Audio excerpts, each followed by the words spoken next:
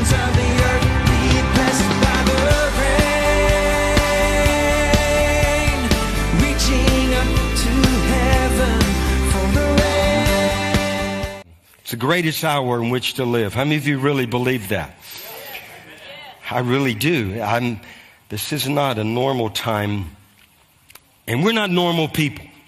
We don't want to be normal. We want to be abnormal. And anyway, some of you remember where that came from. I was on Wednesday visiting with Chris Reed, and we were down in Fort Mill, and Chris has been used to up in Kansas City. You know, everything you hear is not as it is. And the accuser of the brethren is rampant. And wouldn't you expect one of the great prayer movements of not only this generation, but maybe many generations would come under attack. And the one that spearheaded that had vision for that. And that's not to lessen, whatever is going on or had ever happened, but there's a lot of accusation happening, a lot of anonymous accusers and things. So anyway, it's Revelation chapter 12. Say, I'm there. We're all there, and there are going to be accusations come your way, and you have to know how to overcome them. And I was talking to Chris before I get into this. I said, Chris, in Revelation chapter 12, there's this that's known as Satan's wrath. Remember, it says, great is his wrath. Woe to the inhabitants of the earth, and great is his wrath. And I asked him, Chris, you ever heard a message on Satan's wrath? He said, no. Are you going to preach one? And I said, well, I'm thinking about it, but I'm not going to make that the main subject. Maybe it can be one of the areas of wrath, you know what I mean? But we have to know how to operate in this hour. Great is his wrath, there's no question. And one of the great tools that he'll have is the accuser of the brethren. And we overcome by the blood of the Lamb, by the word of our testimony, and we love not our life even unto death. But back to what I was speaking with Chris about. Chris told me, and I heard something about this. Now, we're to be casting out demons, correct? That's our role. But there are those that are known as exorcists, from different denominations, and that's what they do. They're exorcists. They cast out devils. And he said the exorcists today that are out there are saying that all the demons that are coming out or manifesting, they're all saying the same thing. You know what they're saying? They're all saying they know their time is short. Because their time is short. That's Revelation chapter 12 as well. It's all part of the hour in which we live. The demonic world knows they've got to be about doing their bidding. But we should know that we should be doing our bidding. Remember, Jesus said, there's coming an hour when no man will work. And so we must do the works of him who sent us while it is day, because night is coming when no man will work. And so we got to be running the race, running to the nations, doing all we can. Listen, and I know. The gasoline, the oil, things have been shut down. We're now dependent on foreign oil by the most part. Our strategic reserves have been strategically removed, most of it. There's just a little bit left. This has all been by design, but how many of you know the anointing of God is greater than all these things that the world could provide you with?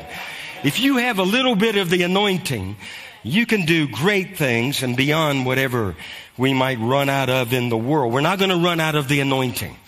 I'd rather have the anointing than all the gasoline and all the things in this world. Now, before I get in the Word, I debated, but I didn't take long. How you ever try to debate with God? It never works. But dreams are going to be very important in this hour. Like, somebody, you came.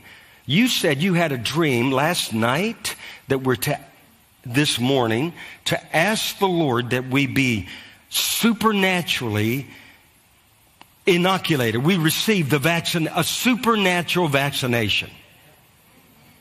You can either have the one they want to give you, or you can have the supernatural one. I think I'll choose that one. And so, we should just act on that dream. Because dreams are going to be very strategic. They're instructional dreams, they're correctional, they're warning dreams. You don't go certain places. The Lord's going to help us.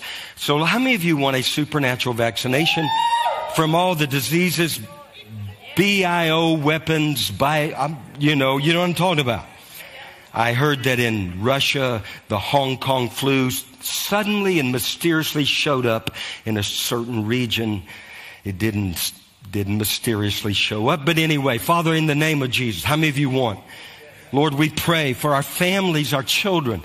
Lord, we take this serious. Lord, dreams and visions, we must have them in the hour in which we live. We're led by the Word, we're led by the Spirit.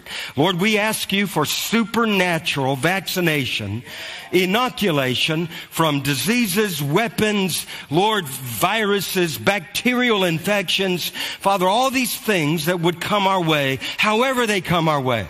Lord, we thank you. We're under you. We're under your blood. Our families, our children, our grandchildren. No weapon fashioned against us will prosper. Every tongue, every assignment that is assigned against us not only will not prosper, but we declare condemned in Jesus' name. We pull the authority out of it. And we declare that all authority belongs to us because Jesus has given us that authority to tread upon all the power of the enemy. So we thank you for supernatural vaccination. Right now, Lord, we roll up our sleeves to you and we say, yes, Lord, by faith. And Lord, those watching online, they're saying, I want that. Well, we loose that all over the earth in Jesus' mighty name. Amen. That's got us in hell. Shockwaves in hell. Well, we want to do that. Now, yeah, this is what I want to share. I have a friend, dear friend, and I've known her for many years, and then another person that I just heard of, but they shared some dreams. And my friend said that in the dream, she looked out a window. She felt fear in the dream. You ever felt fear in your dreams? It's possible. For sure it's possible. But anyway, she felt this fear. She woke up. She went and looked. No, didn't wake up. But in the dream, she's awake, alert. In the dream, she ran to the window. She saw a total solar eclipse, and it began to get darker and darker and darker. She could see the encroaching darkness. She started hearing crowds and eruptions and much upheaval out the window. And she looked out on the streets, and I think we've known this. I think Chris spoke a word, but there's going to be upheaval in our streets. There's going to be chaos and eruptions. And, those that are now hoisting the Palestinian flag and the anti-Israel, all this stuff, this is all demonic and it's going to spread. And in fact, I just saw in the UK, it's happening there. But not only for that reason, in Spain, they're just erupting because they've determined they're not going to be a Muslim nation. Their leaders have said we're going to be a Muslim nation, so they've lowered the borders, and so the people are rising up, saying, no, we're not going the way you want us to go. In Spain, I think that's amazing. But, all kinds of reasons.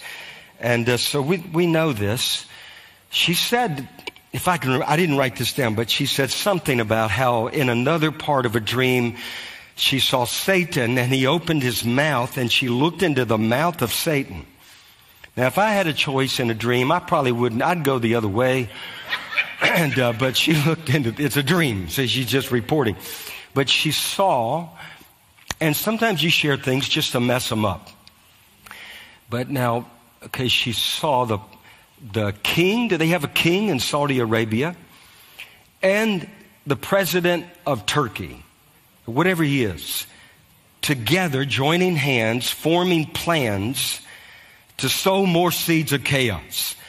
And she felt that it was very strategic, very timely. Father, if we have any authority here, and we do in Jesus, we ask you to spoil those plans, interrupt the communication, divide and destroy the tongues.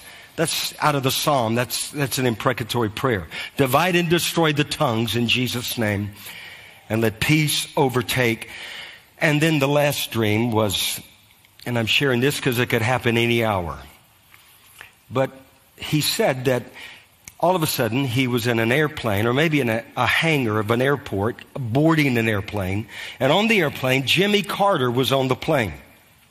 And Jimmy Carter walked over to him and said, or they asked Jimmy Carter, "Where are you going?" He said, "I'm going to my funeral." And so anyway, the next thing was they landed, and the man got out of the plane, went to Jimmy Carter's house there in Plains, Georgia, and saw all the people. He had died, and he was in a casket, and there were people coming in and out of the house, and he was standing outside the house just observing. It really happened. He saw that Jimmy Carter had died, and he said a man walked up to him, introduced himself. His name was Neil Hale, but I don't remember, maybe. But anyway, he wrote the book, The Turning, The Fourth Turning. And the fourth turning is about the cycles and seasons that a nation goes through, and how often history repeats itself, and what he saw coming in this hour, and it's all coming to pass. I need to read that book. I read parts of it. I need to go back and read it again. But anyway, and read it fully. But then the man stood and spoke to the man and said, "This is a turning point." Now, you know, Jimmy Carter's been in hospice for what? 9 months? That's abnormal. You're supposed to just be there for days or weeks. But so the Lord, it's as if the Lord has held him. But something's going to happen when he dies. It's a turning point. We'll have to see then, weigh this out. You discern, you judge everything by the Word of God. But we're living in incredible days, and we've got to have all ears open to the King of Glory. There are many voices. Make sure we discern. You know, the Bible says those that are blind are those who say they can see. He said, "There's none blind but my servants," because they think they see. But those who confess their blindness are those that actually are going to see in this hour. How many of you know that? The church of Laodicea, they thought, man, they were increased with goods. They could see clearly. They had understanding. The Lord said, "No, you're blind, miserable, poor, wretched, naked. I counsel to you to buy from me gold refined in the fire," and such. And so we need to ask the Lord for wisdom, for counsel from heaven.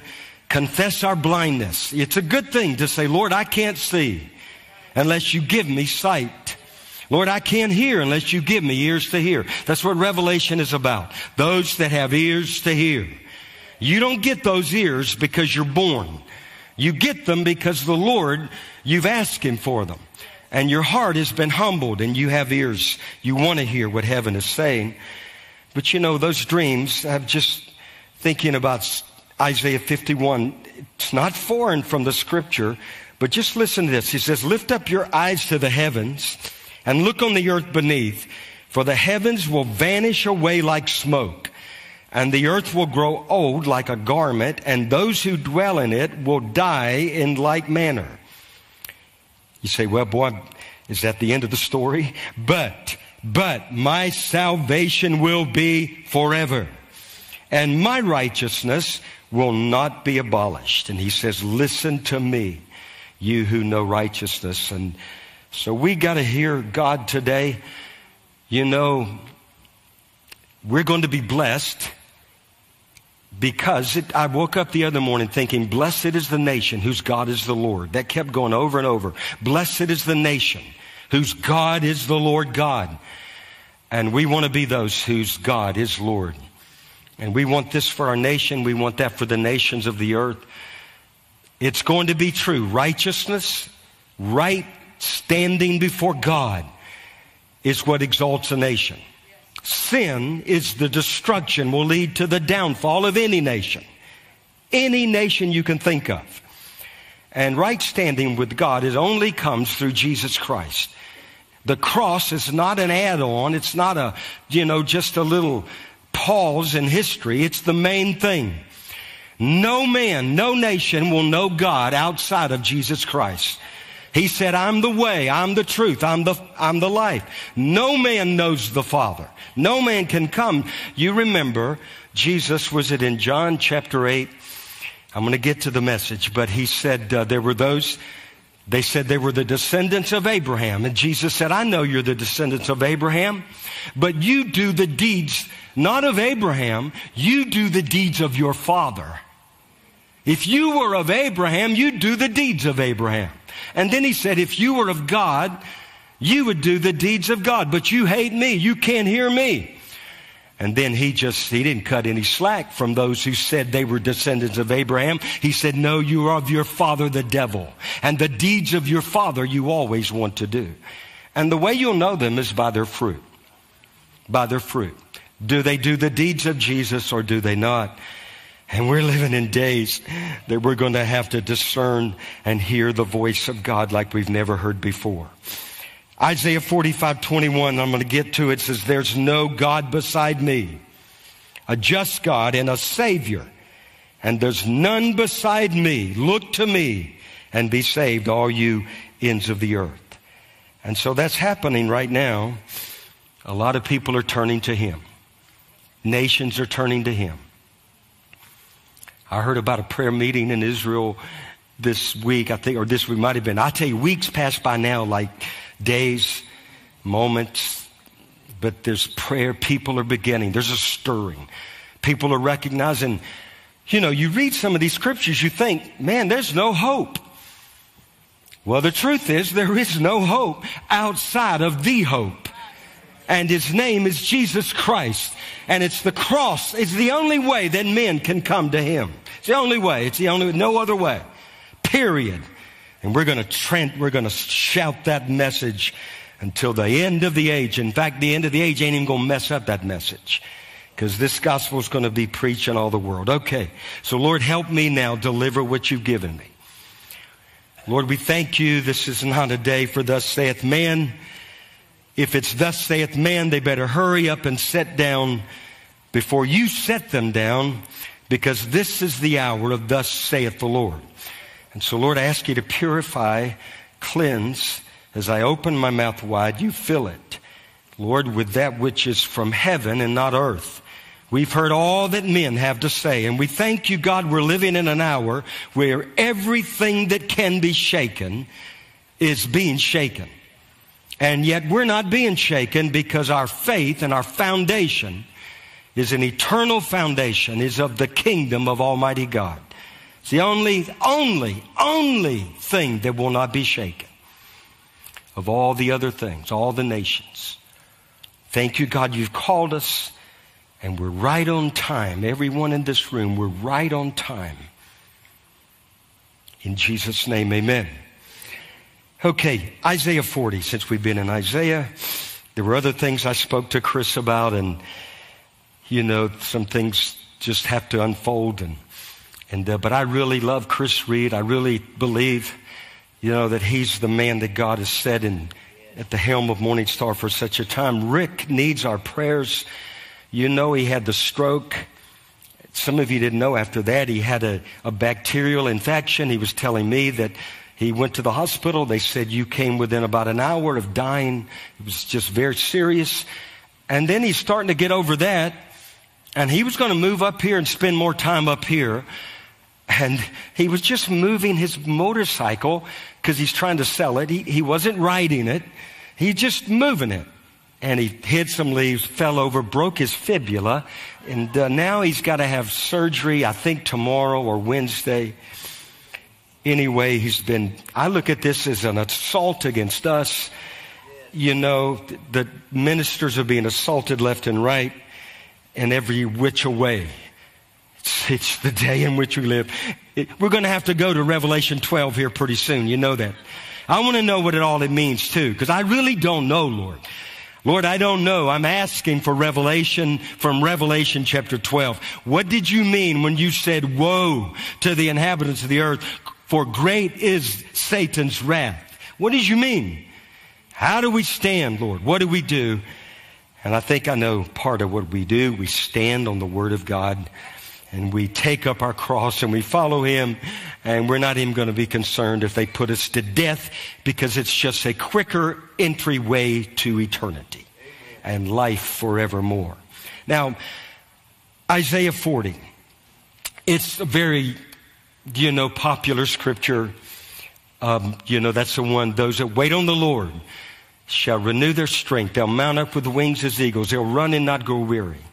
They'll walk and not faint. How many of you think it's probably a good idea in this hour to wait upon the Lord? You can rush out and do your thing, and it might or might not happen. Probably won't happen, or it will not produce any fruit of eternal value. Or you can wait on Him. Now, we know the word wait. It's not just always sitting back. It's an expectancy. There's something about moving in faith as you're waiting on the Lord, because you've heard from God and you believe God, and so you're willing to step out. But in verse 1 of that, He says, comfort ye my people. You look it up, it means speak to the heart of my people. Speak to their heart in this hour. And what in particular He's saying and reminding them that you're a voice of one crying in the wilderness. Prepare the way of the Lord. That's part of our calling. Say, that's part of my calling.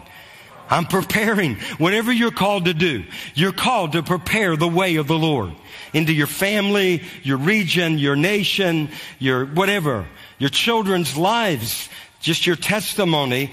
But there are many ways. But He says in that scripture, prepare the way of the Lord, make straight in the desert. Say desert. Now, desert sounds like to me a place where you're going to be lacking water. You need something to quench your thirst. You may get thirsty. He said, make a highway for our God there. Every valley shall be exalted. Valley are those low places we get into. You ever get into a low place emotionally? We all, listen, in this hour, we're all subject to all the emotions that are out there. Don't be condemned if you give in, and you get caught up in a valley. Just don't live there. Just get out of that valley. Every valley shall be exalted. We're all human people. We're going to live in this life. And then every mountain will be hill will be brought low. To me, that means those things that are standing in the way of what God has said or what He's called me to do. Mountains. And then their crooked places going to be made straight. The rough places, made smooth. So He says wilderness, desert, valley, mountains, crooked places, rough places, all put together. Nothing is going to stop the next verse from coming to pass. And that is the glory of the Lord. Cry out, the glory of the Lord shall be revealed. All the flesh shall see it all together, for the mouth of the Lord is spoken. So whatever else fits in that category of crooked, and man, we have some crooked things going on. We have a crooked government. The crooked government's all over the earth. The crooked people. Our faith is not in people anyway. Our faith is in the Lamb of glory. But nothing is going to stop the glory of the Lord from being revealed. Okay, I've said all that to say what? This. I want to go to the valleys. The other day, oh wait, you got to hear this first. I knew there was something that I forgot, and then we'll get to the valleys. This is crazy. Hey, you guys will appreciate this. Last Friday, not this Friday, the Friday before, we had another discipleship gathering in Uganda. It's the 28th discipleship gathering. Now, we're on, every Wednesday on the radio where revival is broken out and touching the surrounding nations. And now we're on every Thursday on a television station that goes to 47 African nations. 47 African nations preaching the gospel. And but we're still doing those discipleship gatherings because that's when the people come together that got saved from the radio and others. It's become a big crusade. People are being saved left and right, and miracles. And most of them, I say, God, Lord, how did this happen? And He just says, well, because I must be God. God does a great job of being God. Okay, so they're supposed to have the discipleship gathering on Friday, but it gets interrupted. And Annie is messaging me. She's the interpreter. David, we can't do it. The government has shut us down. There's great turmoil. There's confusion and great attacks against us. Pray.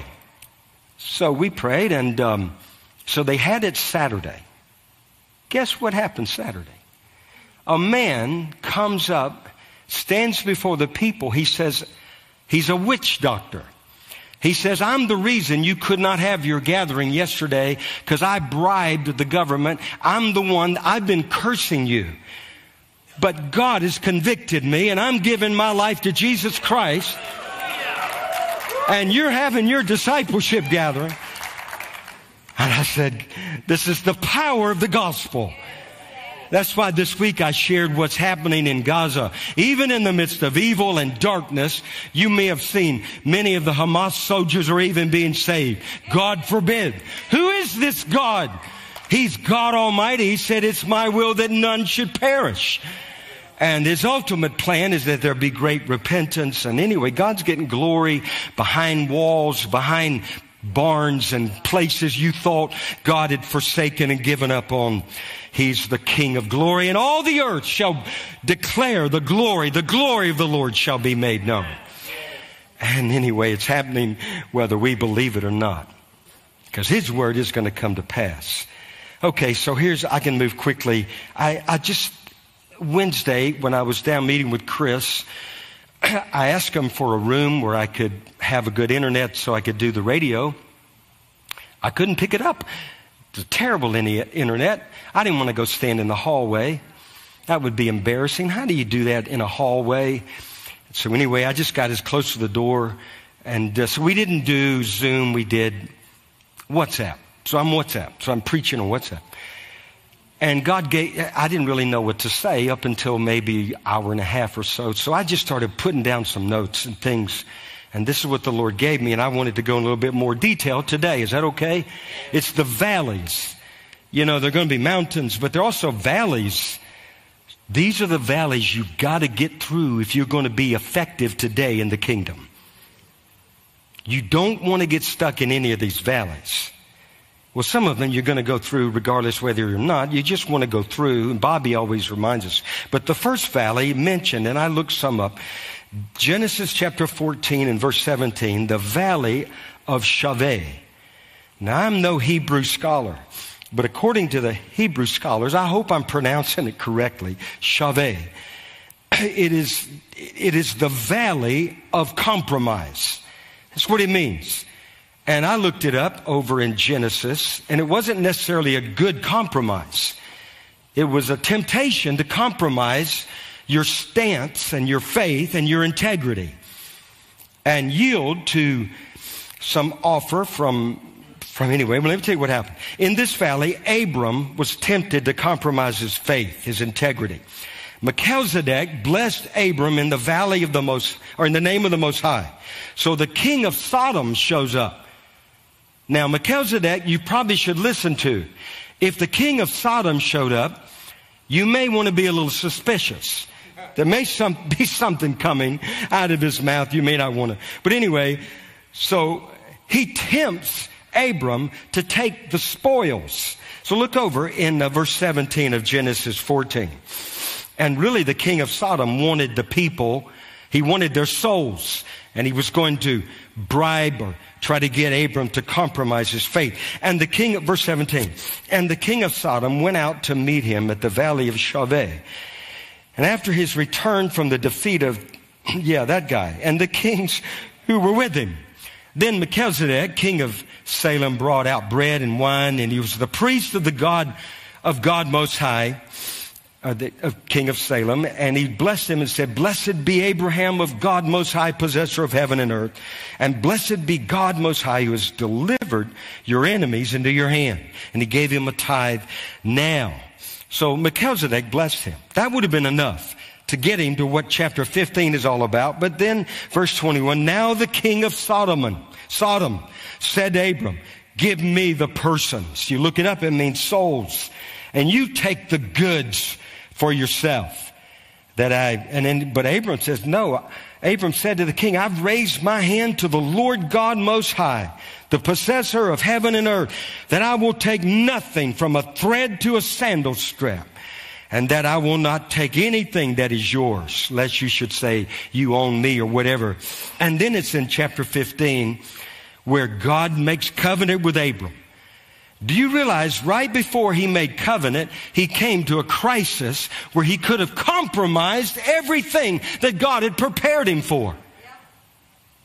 Yet he stood firm on his conviction. And today, the enemy will come and threaten people, popularity, riches. I'll take it all from you unless you compromise. Let me tell you, don't you compromise an inch. Don't you surrender 1 inch of ground in that valley of compromise.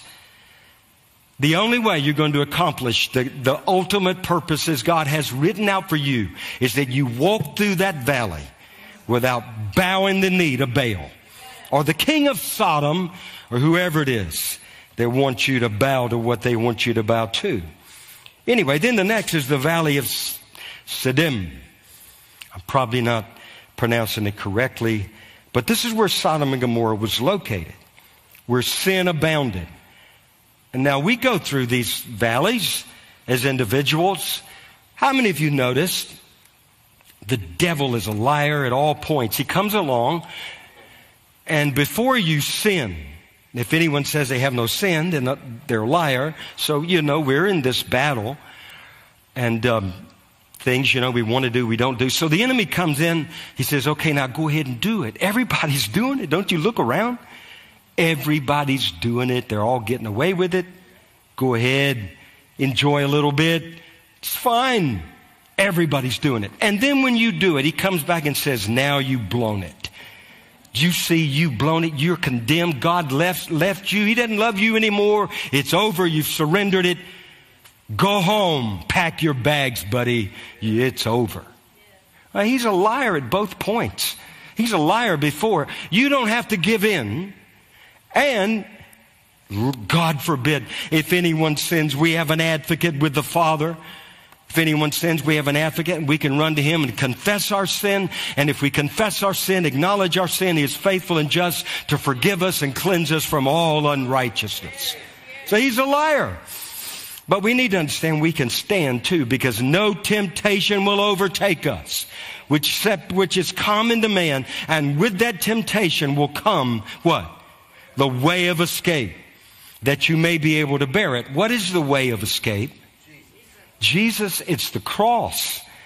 You take up your own cross and you identify with he that took up his cross, the author and finisher of your faith. So anyway, you got to get through that. Where sin abounds, grace much more abounds. We don't have to give in to sin. Greater is he. The power of God in us, the grace of God will enable us, is greater than the power of sin that tempts us. No amens. Where is it over in Titus somewhere? The grace of God that brings salvation has taught you to live godly and soberly and righteously in this present age. You don't have to wait to heaven to live godly. We're to be living godly now. You have the power of God, the power of Almighty God. And then there's the valley of Eshcol. I don't think that's pronounced right, but it's where Israel had to decide who they would serve, whether they would obey God or not, whether they would move forward or whether they would move backward. I don't think we get the luxury of just staying where we are anymore. You're either going, Jesus said, either you're for me or you're against me. And we see them now on television. They're gathering. Have you noticed the same ones that raise the Palestinian flags are the same ones that is trumpeting their love for abortion? Same crowd, same people finance them, not all of them, but they finance the leaders. They plan it out. They get them out there. They stir up the crowds. What a day in which we live. Same thing. But we've got to come to the place where we get to the crossroads and we determine either God, if God is God, follow him. If Baal, and the crowds are following Baal, they're going to follow him more. It's going to get ruckus. There's going to be a lot of ruckus. Well, there should be some ruckus in here. There's got to be one or two demons around this place. It should be making them mad. We should be stirring them up, God. What's going on here?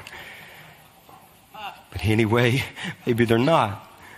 Maybe they're not here. But anyway, crossroads. Now, when I was a little boy, and my dad would take me to this place, a barber shop in Crossroads, Mississippi. And we'd leave my town in Louisiana and we'd go east. You could go north and you'd get to Mississippi because I was right in the toe. And you'd go north to Columbia. You'd go east to, Crossroads and then other towns that way. If you go west, you go to Baton Rouge, Lake Charles, Lafayette, and God's country and Cajun country. And I like going over there. But anyway, we would go to Crossroads to get my hair cut. Now, I didn't like going there because those guys always, in my estimation, would cut my hair too short. But my dad always wanted them to, so he liked going there. I didn't, but I went anyway. When you're a kid, you don't have a choice. You just jump up in the barber's chair and you pray, God, don't let them cut it all off. When you're a kid, that's the way I thought back in those days. And anyway, I didn't win the day. But we were at a crossroads. And at that crossroads, they had the barbershop right there. If you go left, you go to the Pearl River. And later would be the Boone's Camp. Remember I told you I had a spiritual mom named Miss Boone. Miss Boone owned the camp. So I'd love to go there. But if you go right, you go to the big city of Picayune. Now, I always thought, who in the world would name their city Picayune? Well, they probably thought, well, who in the world would name their town where you live Bogalusa? They probably thought it sounded just as ridiculous. Picayune, Bogalusa. Well, mind your own business. It's where I lived. They probably thought I should mind mine, but I remembered the crossroads. And we're going to be at a crossroads. I'm telling you, we're going to be at crossroads of our faith. Do you know the Lord said, when I return, will I even find faith on the earth? Why? Because many obviously are going to take the wrong turn. And the Bible says clearly there will be a great falling away from the faith. We will not leave this planet until the man of sin is revealed, regardless of what they've told us. The Bible says, until the man of sin is revealed. My own mind is, he's in the process. Many think they know who he is. I know some people that he sure could be. Man, he was a former, that, and also there'll be the great falling away. So we're going to come to a crossroads. Are you ready? You're going to go, you may go kicking and screaming. A lot of times I didn't want to go that barber, Mississippi redneck barber, went haywire with my hair. But I went anyway. I had no choice. And we're going to have to make a choice. And in the way, there's the Valley of Kidron. And that's the Valley of Suffering. There's a cemetery. It's also the Valley of Jehoshaphat between Jerusalem, the Mount of Olives. It's where they say Samson, Samuel, and Absalom are believed to be buried. But it is a time, a valley of suffering. And this part of our calling. Paul said that I might know him and the power of his resurrection. How many of you want to know the Lord in the power of his resurrection? And the fellowship of his sufferings. The calling card of Christianity, we've said this before, is not popularity, it was persecution. If you were persecuted, you knew that you represented the King of glory. If you were not, if you even think about living godly in Christ Jesus, you will suffer persecution.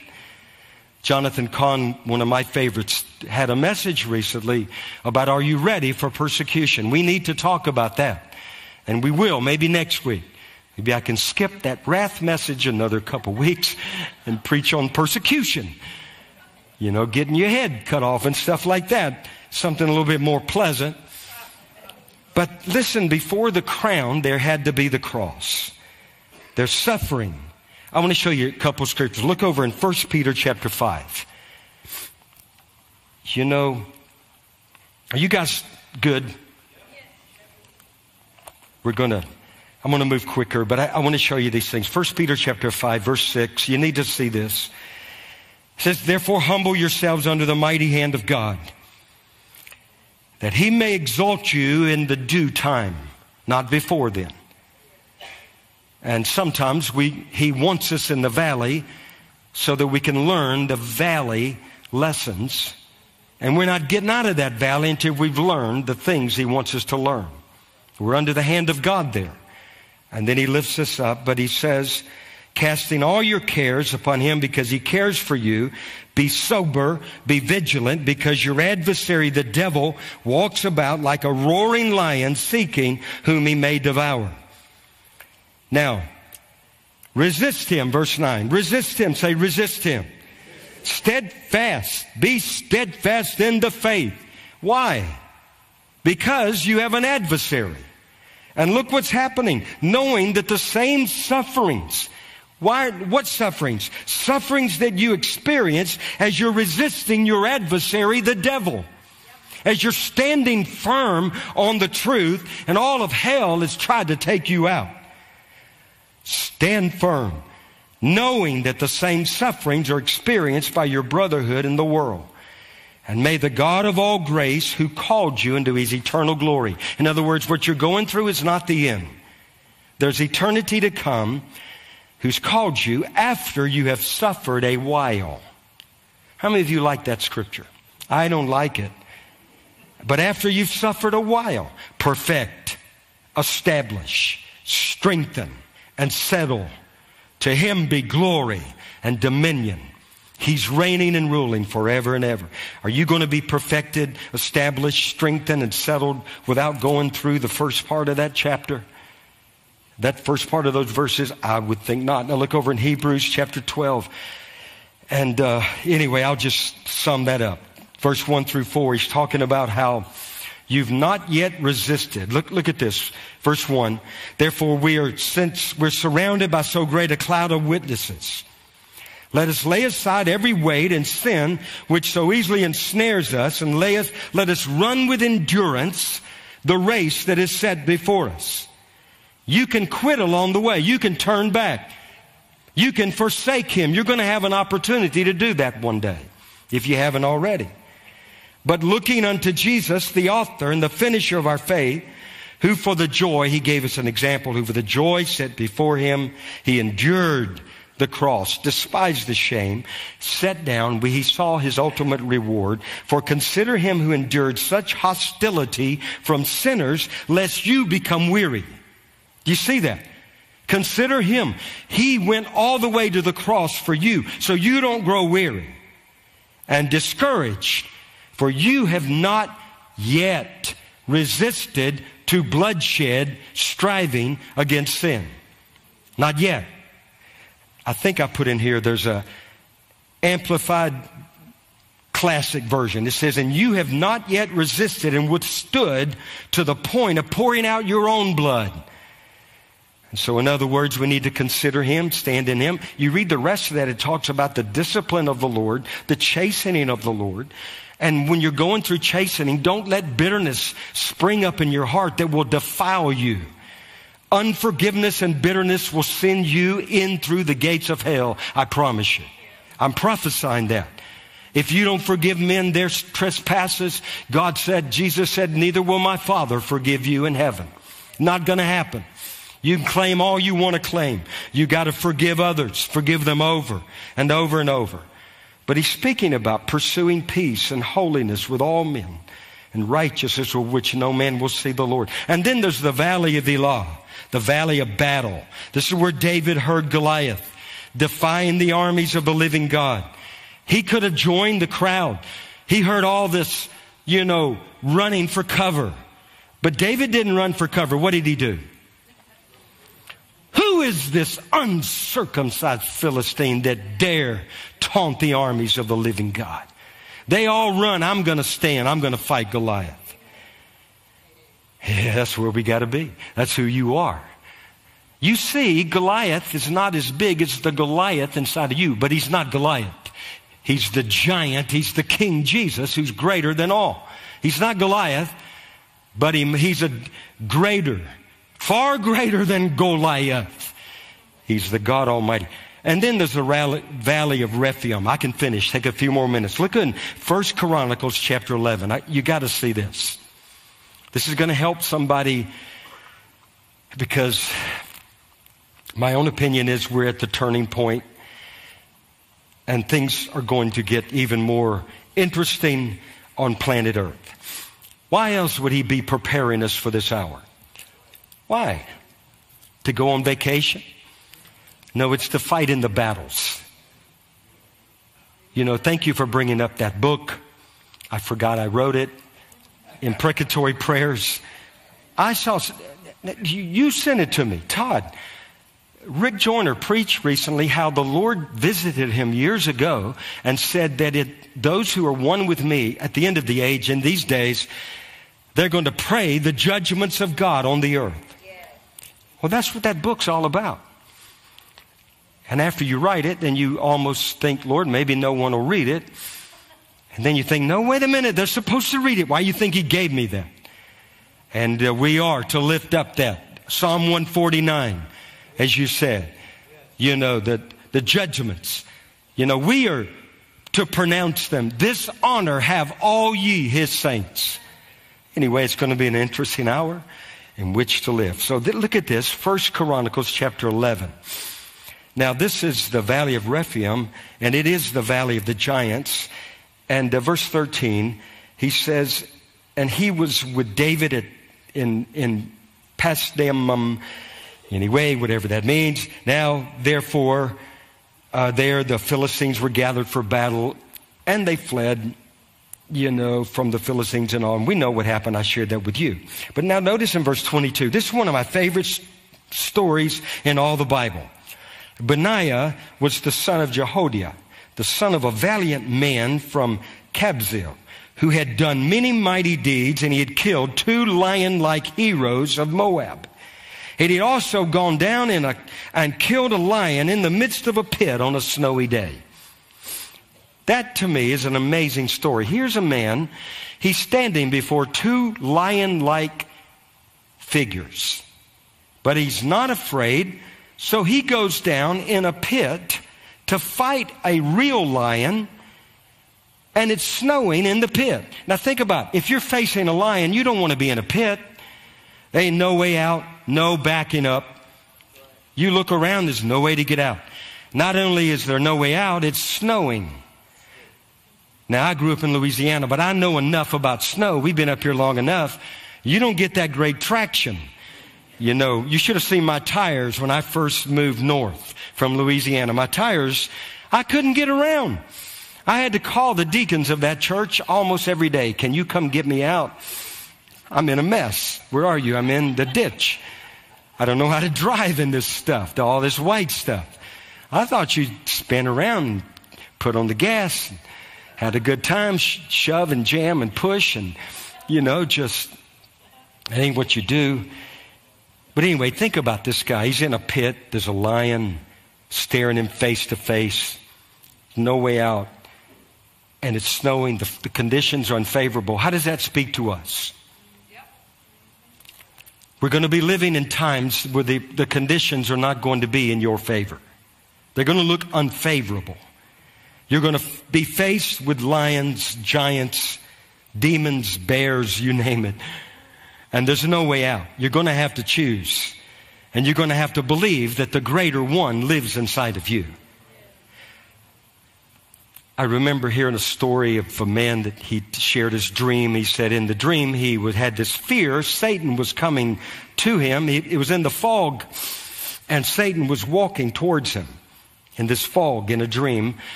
And he felt fear. And then he said another figure came out of the side. Jesus stood right in front of him. And when he stood in front of him, Satan stopped. He said all of a sudden Jesus started doing something really strange. He said he started backing up. His legs went inside my legs. His chest went inside my chest. His arms went inside my arms. He said all of a sudden it was natural. My arm raised. I pointed at Satan and I said, Satan, bow. And he bit the dust. And then he remembered, greater is he that is in me. I'm telling you, don't ever forget, greater is he that is in you than he that is in this world. That is the truth. And then there's the Valley of Salt. I'll just go quickly, but this is where David made a name for himself when he, not before, but when he returned from killing 18,000 Edomites in the Valley of Salt. And that just tells me battles do not keep you from effective ministry. They prepare you for it. And the victories that you win now will enable you then to overcome whatever it is you face. So the greater the battles, the greater the anointing or the calling on your life. And you have need of endurance, for after you've done the will of God, you'll receive the promise.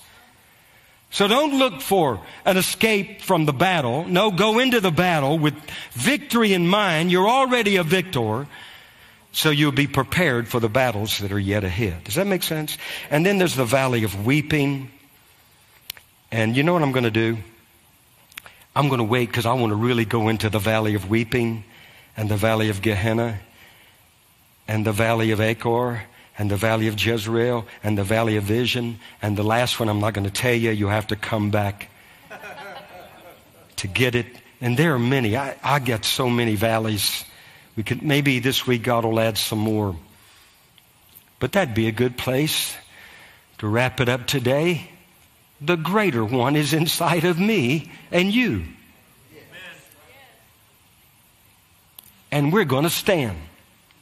And the whole earth, every valley, mountain, desert, what else? Crooked place, rough place, what was the other? Wilderness. Regardless of what comes my way, nothing will stop the glory of the Lord from being revealed in me and through me, because I'm going to help make the knowledge of the glory of the Lord known in my testimony and my walk of faith. Father, I thank you for everyone in this room, those that are watching. Thank you, God, for the valleys, but I thank you for the promise that every valley will be lifted up, exalted, every mountain brought down. I thank you for the glory of the Lord which shall be revealed in us. God, I thank you for the battles. How many of you would say, thank you, Lord, for battles? You would rather have avoided them, but God had a purpose in you enduring them so that you could see His goodness and mercy and His power, and you would be a vessel of honor in the house of God. Lord, we thank you for every battle, but we thank you for the victories, because we are more than conquerors. And we always triumph in Christ Jesus. No other way to triumph except in Christ. But in Christ we always do. And Lord, I ask you to touch people this morning. I ask you to encourage them and fill them with hope. Just fresh fire in their, whatever they're called to do.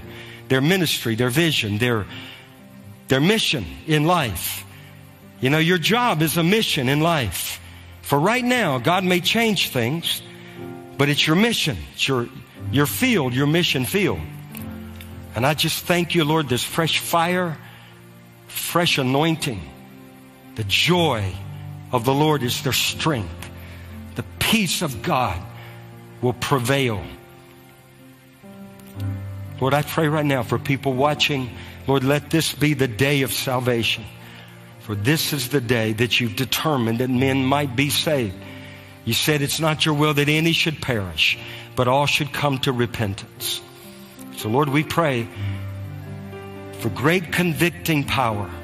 If you're in this room, you've never surrendered yet to Jesus. Maybe there's a question. Maybe you've wavered. Maybe you need to come back home to Him. This is the hour to come back home. Don't be left out in there, man. You need to come home. Come out from among them. Be separate. Come to Him, He said. All you that weary, heavy laden. But I want to lead you in a prayer. Those of you that are watching, just say, Dear God, I need you. I believe in Jesus. I believe He is the Son of God. He died, was buried, He rose from the dead. I confess that I'm a sinner and I need forgiveness. I confess Jesus as Lord of my life. I believe God has raised His Son from the dead. And I believe the blood of Jesus is enough to cleanse me of all my sin. I turn from sin and I turn my life over to you. I choose to follow you for the rest of my life.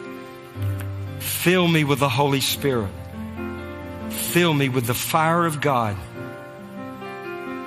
use me for the rest of my life to bring you glory. In Jesus' name we pray. Amen. Well, God bless you guys. Why don't you stand? We're going to open our altars. They're always open. You can come anytime. But Ricky, thank you for having the altar meeting yesterday with all the leaders. And we've got a great crew. We need some additional people to serve on altar teams. All it's going to take is a little more shaking in America. They're going to come to where the water is. They're going to come looking for something that'll quench their thirst. So they're going to flood places like this, looking for help and hope, and there's help and hope in Him. How many of you know that? And you know who's leading the Home Fires meeting tonight? Yvonne. And she's going to start a book study on Philippians. And I think that's a very appropriate book. She said the Lord gave it to her. I would encourage you to come 6 o'clock at the Welcome Center. Philippians, there's some powerful lessons about suffering and many things that are there. But anyway, just bless every one of you. Bless your families. We're going to the Mexican restaurant but come for prayer. God bless you. Have a great week in Jesus' name. Amen. Thank you, Lord.